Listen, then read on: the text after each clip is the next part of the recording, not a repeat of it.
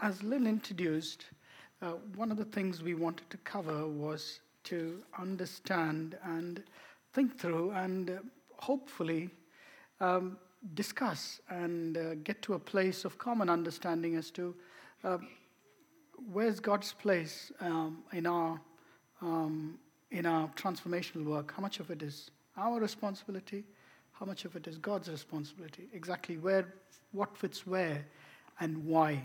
Now, while getting onto this, I've got to say I'm going to put a picture in the next page. Remember, this isn't what I'm trying to do is not theology, because it's very easy to sort of fixate around the picture and say this is all there is. It isn't. It's an interpretation of what how I've made that simplistically. Does it cover the entire picture? The answer is no. The second thing to think about is we are all on that journey, but in different places. So depending upon where we are, our perspective and our understanding will vary as well, both in our Christian walk and in our walk as in the daily ups and downs of life. So depending upon that, what we see is likely to be different. So what I really would love to do is for people to think about this and come back, ask questions. Let's discuss this and get to a place of common learning and understanding of what Jesus said. Because remember, a lot of this, most of this, if not all of this, was written 2,000 years ago in a very different context to a very different community. And one of the things that Christianity today struggles with, one of the many things Christianity struggles with today, is relevance. It's not about the truth. It's about relevance. How is that of any use to anyone today? And that is the biggest challenge I think we've got as Christians. It's not about authenticity. It's not about serving. It's not just about giving. It's not about community gathering. It's not about worship. It's about what's the point of all of this? And that's a separate subject on its own. So I won't talk about that today.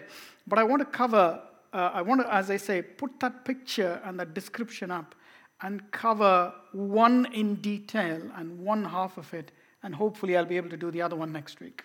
Is that okay? Yeah. Okay, good. Right. So this is my picture. So we had a discussion around this in our Bible study in the morning on Sundays. It's very lively. You should come, and particularly when Steve is around. So it can get quite livelier. So it's good. So what's the picture that I've tried to put up here says? So there are two parts to this. One is about atonement, and I'll explain what that means. Yeah, we sang a few songs which were sort of confirmatory for me, which was about sin. Ever since Adam and Eve listened to the serpent and fell, humankind and God have been fundamentally incompatible.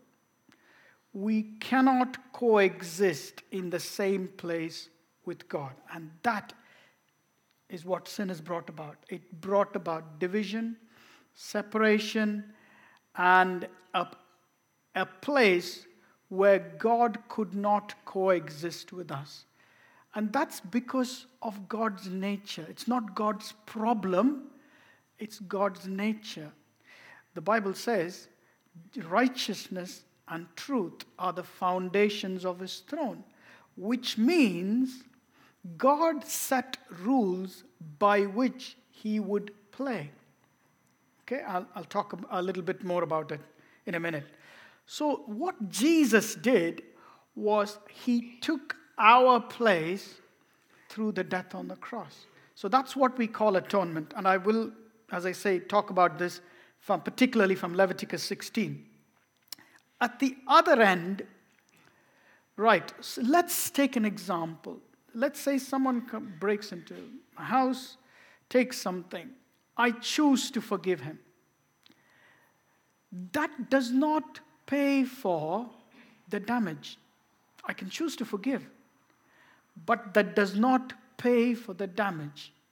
So, it wasn't just about forgiveness, it was also payment for the damage.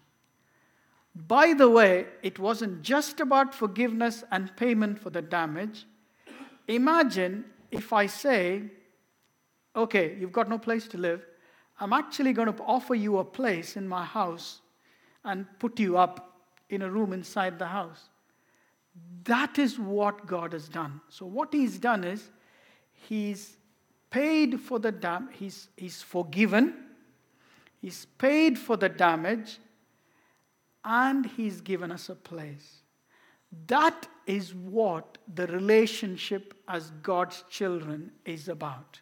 So it's not simple. If it were only forgiveness, if it were forgiveness plus payment, our place is not in heaven. Does that make sense? We can be forgiven, but not get there. Because God can turn around and say, actually, I don't want you here. I've forgiven you, which means I'm not going to judge you. I'm not going to throw you into hell, but you're not welcome into my house. But God, through his infinite mercy, has chosen to do all of it. Now, how does this happen? And again, there are two parts to this. One is, this is sort of Martin Luther's strapline, justification by faith. So it's not simply about what we do. It's not about prayers and penances and sacrifices and being born in the right family or fasting for 40 days, etc., etc. It comes through having faith in God himself. However, that alone isn't enough. The second element to that is that transformation or change within happens because of the indwelling power and the work of the Holy Spirit. So we can see all three people in the Godhead at work here. Jesus died and gave his life for us so that our sins are forgiven and paid for. The Father invites us to partake in his house, heaven. So he's done that. The journey is twofold, where we through faith accept and receive justification, or an easier word, righteousness that God gives. But equally, the transformational work, the change, is his job as we cooperate with him. Now, good works of fruit is a God-purposed outcome. It's an outcome, but it's God-purposed. So it's not, I do this, therefore I get this. That isn't fruit. Fruit is what Jesus spoke about, him being the vine and us being branches and the Father being the vine dresser. So, and I will, as I say, expound on this. We are often, and the church is not immune to this, other faiths of the world are not immune to this. We try and earn righteousness. So, if it's Hinduism, the way to earn righteousness is partly by giving alms, going to the right holy places, going at the right time, being born at the right family. There are a set of rules and regulations by which we obtain a better birth and a better birth and a better birth, and then eventually get there. So the onus is entirely on the individual to make the change. Now, what Christianity says, what Jesus taught, is fundamentally the opposite. What he said is, you can't make righteousness, you can't earn righteousness. You can be given righteousness, you can take up righteousness, and allow that righteousness to change you from within. That is the fundamental difference. And it's a two-way process or a two-way relationship where the vine and the branches coexist. The branches feed off the vine.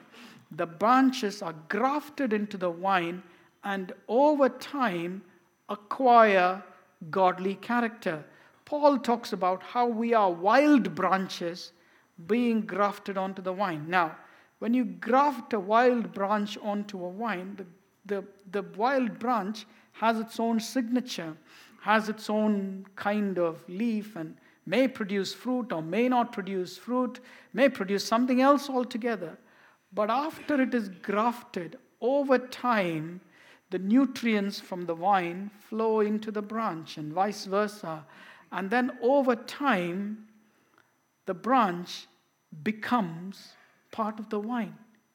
And that is the job of the Holy Spirit. That two-way transformational work then is the job of the Holy Spirit. Let me touch on atonement and then go to the next one. So, I was actually looking at Scripture to see, is there one verse that can cover it?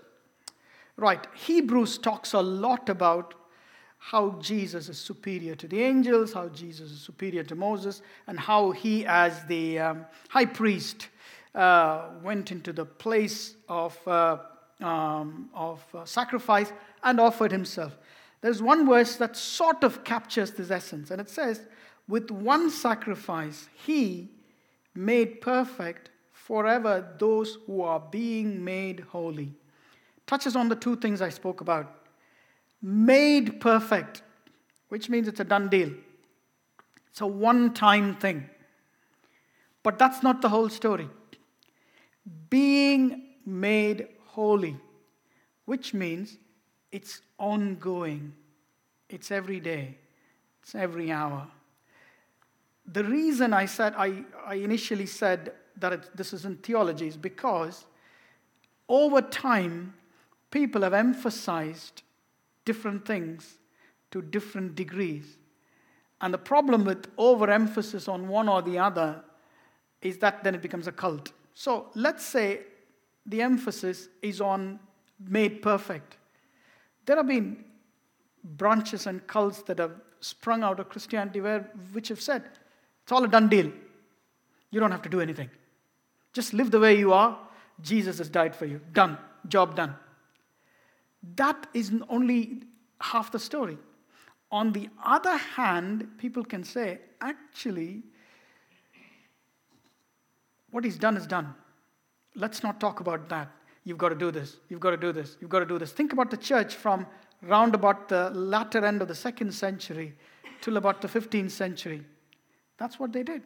Yeah, you've got to pray to the saints. Fantastic. You've got to, have you done a big sin? Okay, this is what you need to sacrifice. Have you done a smaller sin?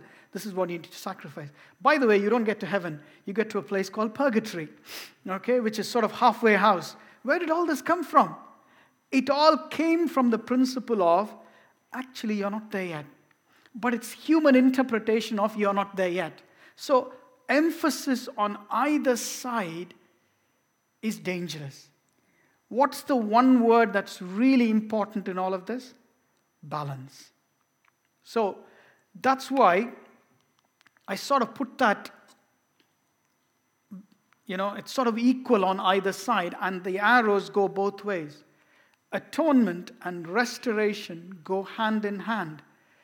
And what people don't see outside is transformation, is what the Holy Spirit does within, so that our internal man, inner man is changed and then brings out the good works, things that we never could possibly do. Peace, happiness, lack of fear, joy, handling uncertainty. These are all things we don't have the capacity, or we may have limited capacity to deal with. Dealing with grief, dealing with loss. These are all things we may not be able to do on our own, or we may have limited capacity to do on our own. But that's what the Holy Spirit, through the power of His internal work, brings within our lives. Right, so that's atonement. Now, if you turn to Leviticus chapter 16, there's a example of how this works. This worked when God instructed Moses. Right, so it talks about 2 lambs or goats, right? So let me just skip straight to, so Leviticus 16:15. Then you shall kill the goat of the sin offering, which is for the people. Bring its blood inside the veil. Do with that blood as you did with the blood of the bull, and sprinkle it on the mercy seat and before the mercy seat. So he shall make atonement for the holy place because of the uncleanness of the children of Israel. Right, so that's a part. Now let's move to verse 20. And when he has made an end of atoning for the holy place, the tabernacle of meeting, and the altar, he shall bring the live goat. Aaron shall lay both his hands on the head of the live goat, confess over it all the iniquities of the children of Israel, and all their transgressions concerning all their sins, putting them on the head of the goat, and shall send it away into the wilderness by the hand of a suitable man. The goat shall bear on itself all their iniquities to an uninhabited land, and he shall release the goat in the wilderness. It's this dual job that Jesus did. He died so that we can have a place at the mercy seat. But he also took all our sins and was the live goat sent into the wilderness. So one is about mercy, the other is about forgiveness. Just on that picture, Ben, that's where the word scapegoat comes from. Yeah. Because everything was put on there, so you could kind of bypass it. Yeah. Very good, yeah. So that is the principle of what Jesus did. Right. So what I wanted to talk about now, this is something I want to focus on next week. But we are a church family, and many of us have probably been Christians for a long time. So what I wanted to talk about was, once I finish this, is about righteousness. Gerald spoke about scapegoat. Let me try and explain it in the simplest possible way. So I play chess. I don't know how many of you play chess. There are rules of the game that are set. Now think of playing chess with the law on one side and me on the other side. Both of us get 16 pieces. The rules of the game are set, yeah. And you sort of play against the other. The trouble is, we can't win. The law is proposed and made by God. We cannot fulfill it. Fulfilling here means basically trying to get a draw. It's not about beating it, by the way. It's about trying to get a draw. Yeah? Can't do it. Yeah? Because A, we are inadequate. B, because of our sinful nature. God has made laws and provisions for everything. See, by the way, the law is good. The law is righteous. It was the right thing to do. That is why God instituted it. The law is not wrong. It's just that we can't get there. So what Jesus did was, basically, he said, let me take your place and play in your place. Does that picture resonate? Yeah? So what he did not break the law. He did not nullify the law. He fulfilled the law. Which means for every rule that the law had, he had a counter move. Every rule, remember, that was set by God himself. So he was part of he really was judge and jury there. Yeah, he was the one who set it. Now he's the obedient servant trying to fulfill it. And he did. And he also said, don't think I came to destroy the law. I came to fulfill the law. So he fulfilled it, and by fulfilling the law, through the mercy offering, through the scapegoat sacrifice, he opened the door for us and said, right, I've done it. Now the door's open. Come on in. That is what atonement is about. While a lot of other faiths talk about sacrifice, sacrifice exists in most communities and religions or non-religions. It's not new. But atonement for sin exists as well. Atonement for a place in God's house does not exist. So what's unique about Christianity and the gospel, God not only says, I cancel, God not only says, I forgive, God says, I actually want to have a relationship with you. I want you to be my children. That is why the sacrifices of bulls and goats were not enough. Let's read a scripture. Colossians chapter 2, verse 13. Okay, if anyone finds it, can you read it in a couple of translations? Sorry, Colossians 2 what? 13.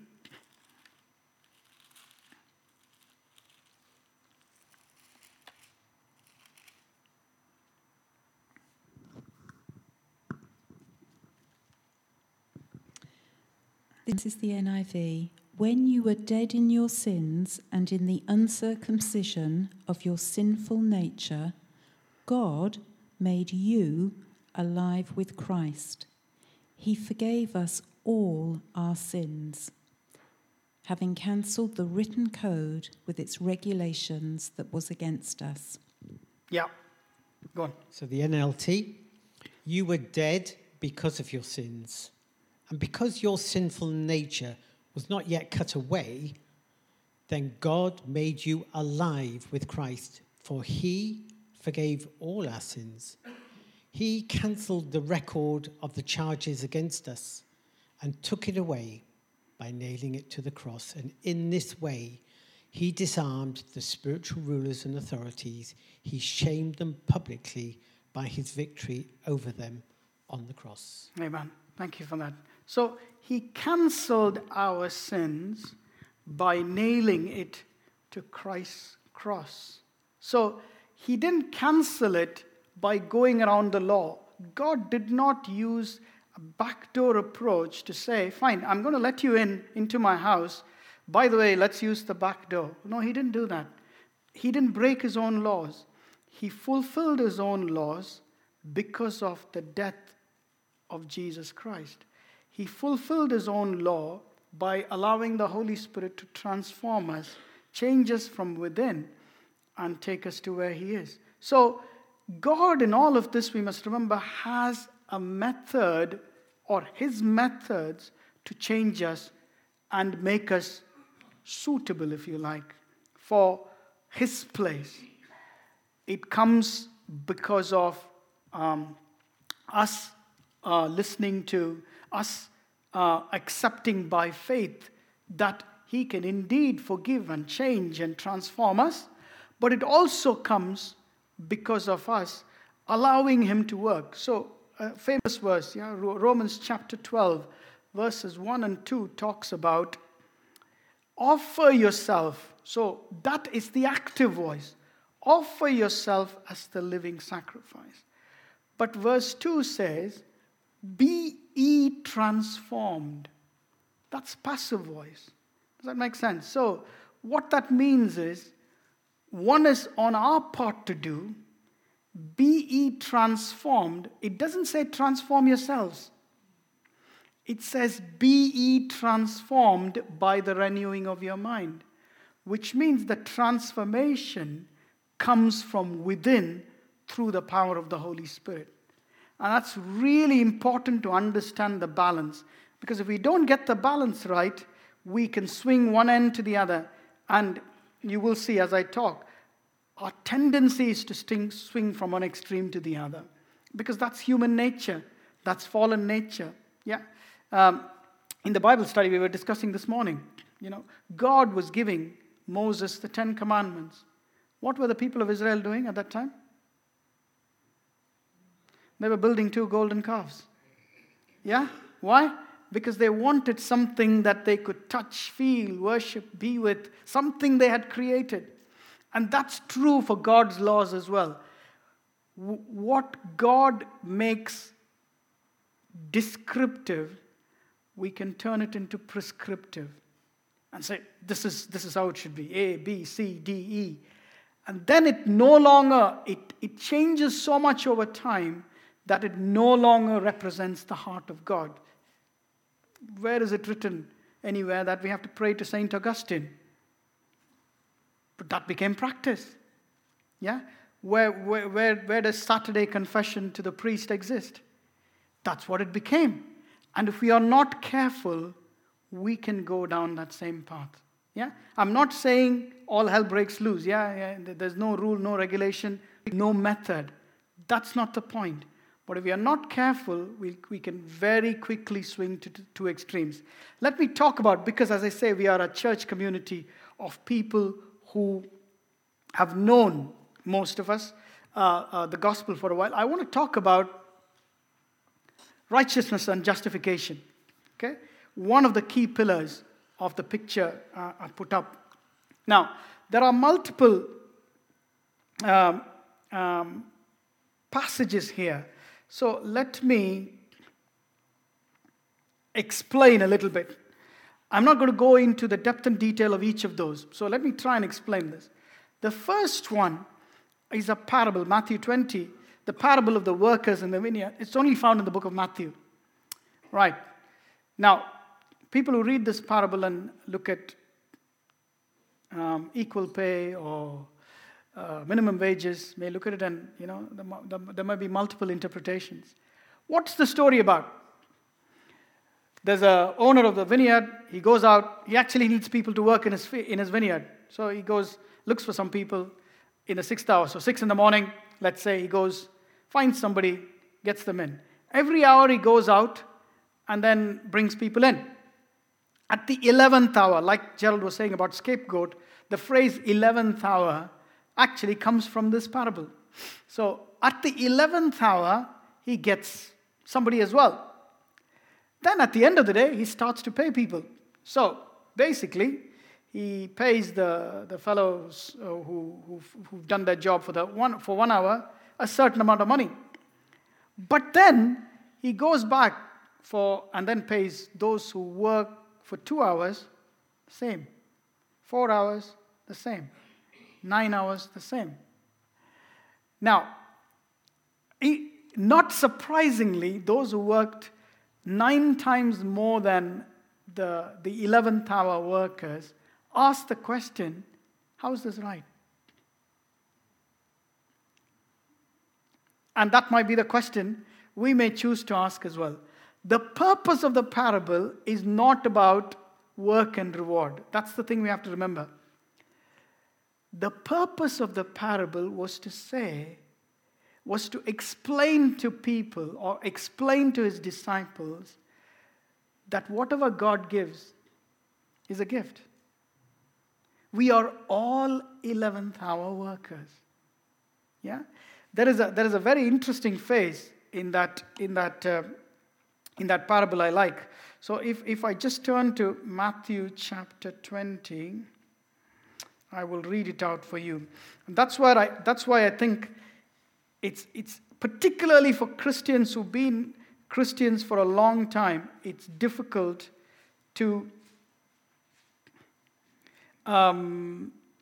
fathom. Basically, he says, I have agreed a wage with you. I'm just paying the wage I agreed with you. What's your problem? Now, here's the phrase.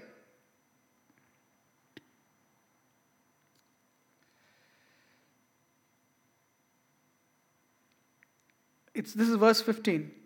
Is it not lawful for me to do what I wish with my own things?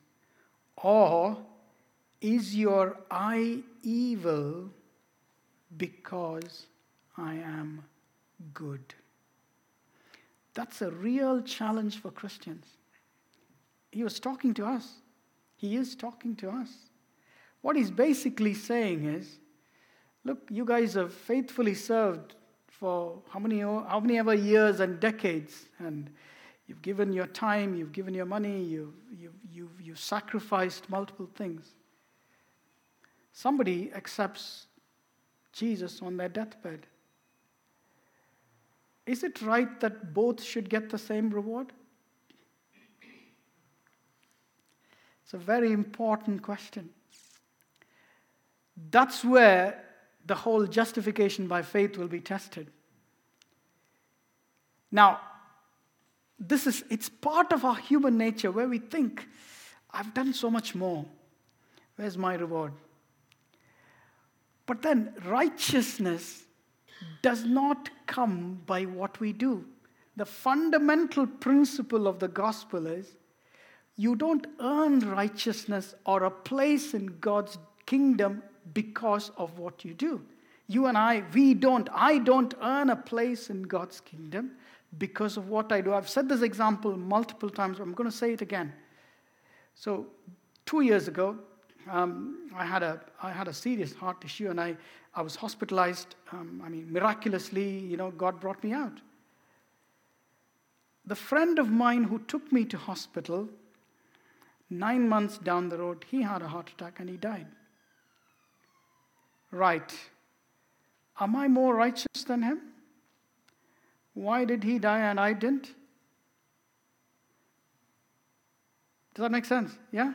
We cannot equate time with righteousness. We cannot equate heritage with righteousness because it cannot be earned. It is given. It's a fundamental teaching of Jesus. That's why that yellow box is there. This is like a chess game. So what Jesus is saying is, look, these guys, Pharisees, what do? They wear the right clothes. They read the religious books inside out. They know it by heart. They observe the Sabbath. They fast. They give to the poor. They pray. They pray loudly. They pray the right prayers. They go to the temple how many ever times of the year. They observe all the festivals. And then Jesus said, look guys, your righteousness has to exceed that. So what do we think? We think extrapolation. We think, okay, how do I get a little bit better than that? What Jesus was talking about was not something a little bit better. He was talking about something, he was not talking about something that's incremental. Let me put it that way. Something that's a little bit better than Judaism. He was talking about something that's altogether different. That is why it's called the good news. Otherwise, if it's a little bit better, if Christianity is a little bit better than Buddhism or Hinduism, or for that matter, Judaism or Islam, it's not enough. It won't be enough. Now, the challenge for us to think about it during the week is, have I in my life made it just a little bit better than what it is meant to be? Or has it fundamentally, transformationally changed my life? If not, we are no different. We can't earn righteousness. And I think it's a very humbling thing to think about. We cannot earn righteousness. Remember, Ephesians 6 talks about being a soldier. What's the one thing it says? Take up the breastplate of righteousness, which basically means it's given. The breastplate of righteousness, available, ready, take up. We can't make it. We can't create it. We can't add to it. The trouble we have is that we worry, or the tendency, I think it was said beautifully in the Bible study a couple of weeks ago, we often worry, gosh, how is that fair? Doesn't appear very fair, doesn't it? That's where we have to allow the Holy Spirit to do a deep work within us. I really do think we need to allow God, the Holy Spirit, to touch and change us. Because the last thing Jesus wanted to do was to create another religion. Because religions exist. That is not what he came for. What he came for was to change lives. Let's take a radical example out of that. I've listed a few there. Let me take two. Now, Matthew 19 talks about this man who's rich, who's young, who's a ruler, who's male, who observed all of the commands since a young age. In other words, he is a pretty good chess player against the law. He would have given the law a run for its money. But what Jesus was saying was, Jesus touched a raw nerve with him, and he actually walked away. However, this is the contrast, isn't it? In the gospel, we find again and again and again. Here's a man who's cheated everybody, taken money. He's almost the equivalent of Bet365, yeah? Zacchaeus. Yeah, he's almost like one of these online betting shops. So that's what he did. Take people's money, paid some of it, kept a little bit of commission, and became very rich. Was universally hated, had no friends. The first thing Jesus says is, come, I want to stay in your house. And then the transformation happens. So think about, it boggles the mind. The fellow who's kept the law all through his life walks away. The fellow who accepts Jesus and allows him into the house is changed. That is the gospel. That is true Christianity. That is change. Which means, you know what? If we get there, I think we are going to be surprised who we find there. Very surprised, I think. And I'm going to say one more story and then allow us to pause for thought and then continue this next week. Let's take the parable of the two sons. One of them did everything right. He had the father in the house, worked hard, took care of everything, multiplied his wealth. The other one probably didn't do anything and basically said, give me my share. Normally in Jewish customs, shares given after the fathers died. So basically what he was saying is, I don't count you alive anyway. Give me my share, let me go. And then of course he basically blows everything by gambling, prostitution, and is left with nothing. And then comes back and says, let me at least find a job to work in my father's, one of his fields. But the father does something remarkable. Brings him in, puts on his own robe, and kills a fatted calf. Now, before we get on to the elder son, where does the fatted calf come from? It comes from what the elder son owns. Because the father has given his share to his younger son. He doesn't have anything. So, if somebody has to come into the kingdom, somebody's got to pay. That is the universal principle. Forgiveness is okay, but somebody's got to pay.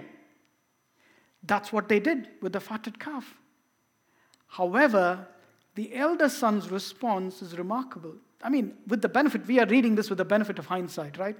So what he says, all these years, I have slaved for you. So the elder son's instantaneous response is, you've never had a party for me.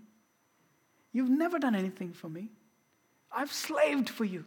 I've done this, I've done that, I've done this, I've done that. I've preached at Northgate Church 20 times, all of the big lists come down. But Jesus ends the story with no resolution. Only one of the two sons participated in the feast. Wasn't the elder son. No wonder the Pharisees were indignant. I mean, if I was sat there, I would have thought, where is the justice in this story? Doesn't feel right, does it? But that's God's heart for us. It doesn't feel right. He made it right by his own death. It didn't feel right for him. It was not right for him. If it doesn't feel right for us, it definitely was not right. But he made it right by atoning for it, by redeeming us through his blood. And through that, open a door for us to have a place in God's kingdom. There are lots of passages there. Please read about it. They are all study in contrast. Yeah, the woman with the alabaster box. I mean, she's a prostitute who has a very expensive box of oil, breaks it open, pours it on Jesus' head. People sitting there wonder, you could have sold that for a large amount of money and given it to the poor. Were they right? Actually, they were. Do you see what I mean? They are all contrasts. No wonder Jesus' teaching didn't fit. Actually, I would challenge us to say, if we as a congregation existed at that time, it wouldn't have fitted our thinking either. And that's where I want to pause and say, where are we on this journey? Elder son or younger son? If younger son, the repentant younger son, or the reconciled younger son, or the younger son who's still in the field. Is that a good place to stop? Yeah? Something to think about. As I say, I want it to be descriptive rather than prescriptive, just for us to think about. God, in his mercy, makes these things open to us. We wouldn't have had this but for the work of Jesus on the cross. But let's think it through. Pray over this. Hopefully there will be more questions, thoughts, and feel free to share, discuss, and then let's take it. Because if the gospel is truly what Jesus said, it will transform people's lives. Yes. It will bring those for who've got no chance. That is the job of the gospel. Let me stop there. Amen. Let's pray. Lord, through your infinite love, mercy, you chose to put yourself in our place. You atoned for our sins. You took our sins into the wilderness, and you paid for it through your life. Equally, this righteousness is not righteousness by the law, but righteousness that comes through faith in Jesus.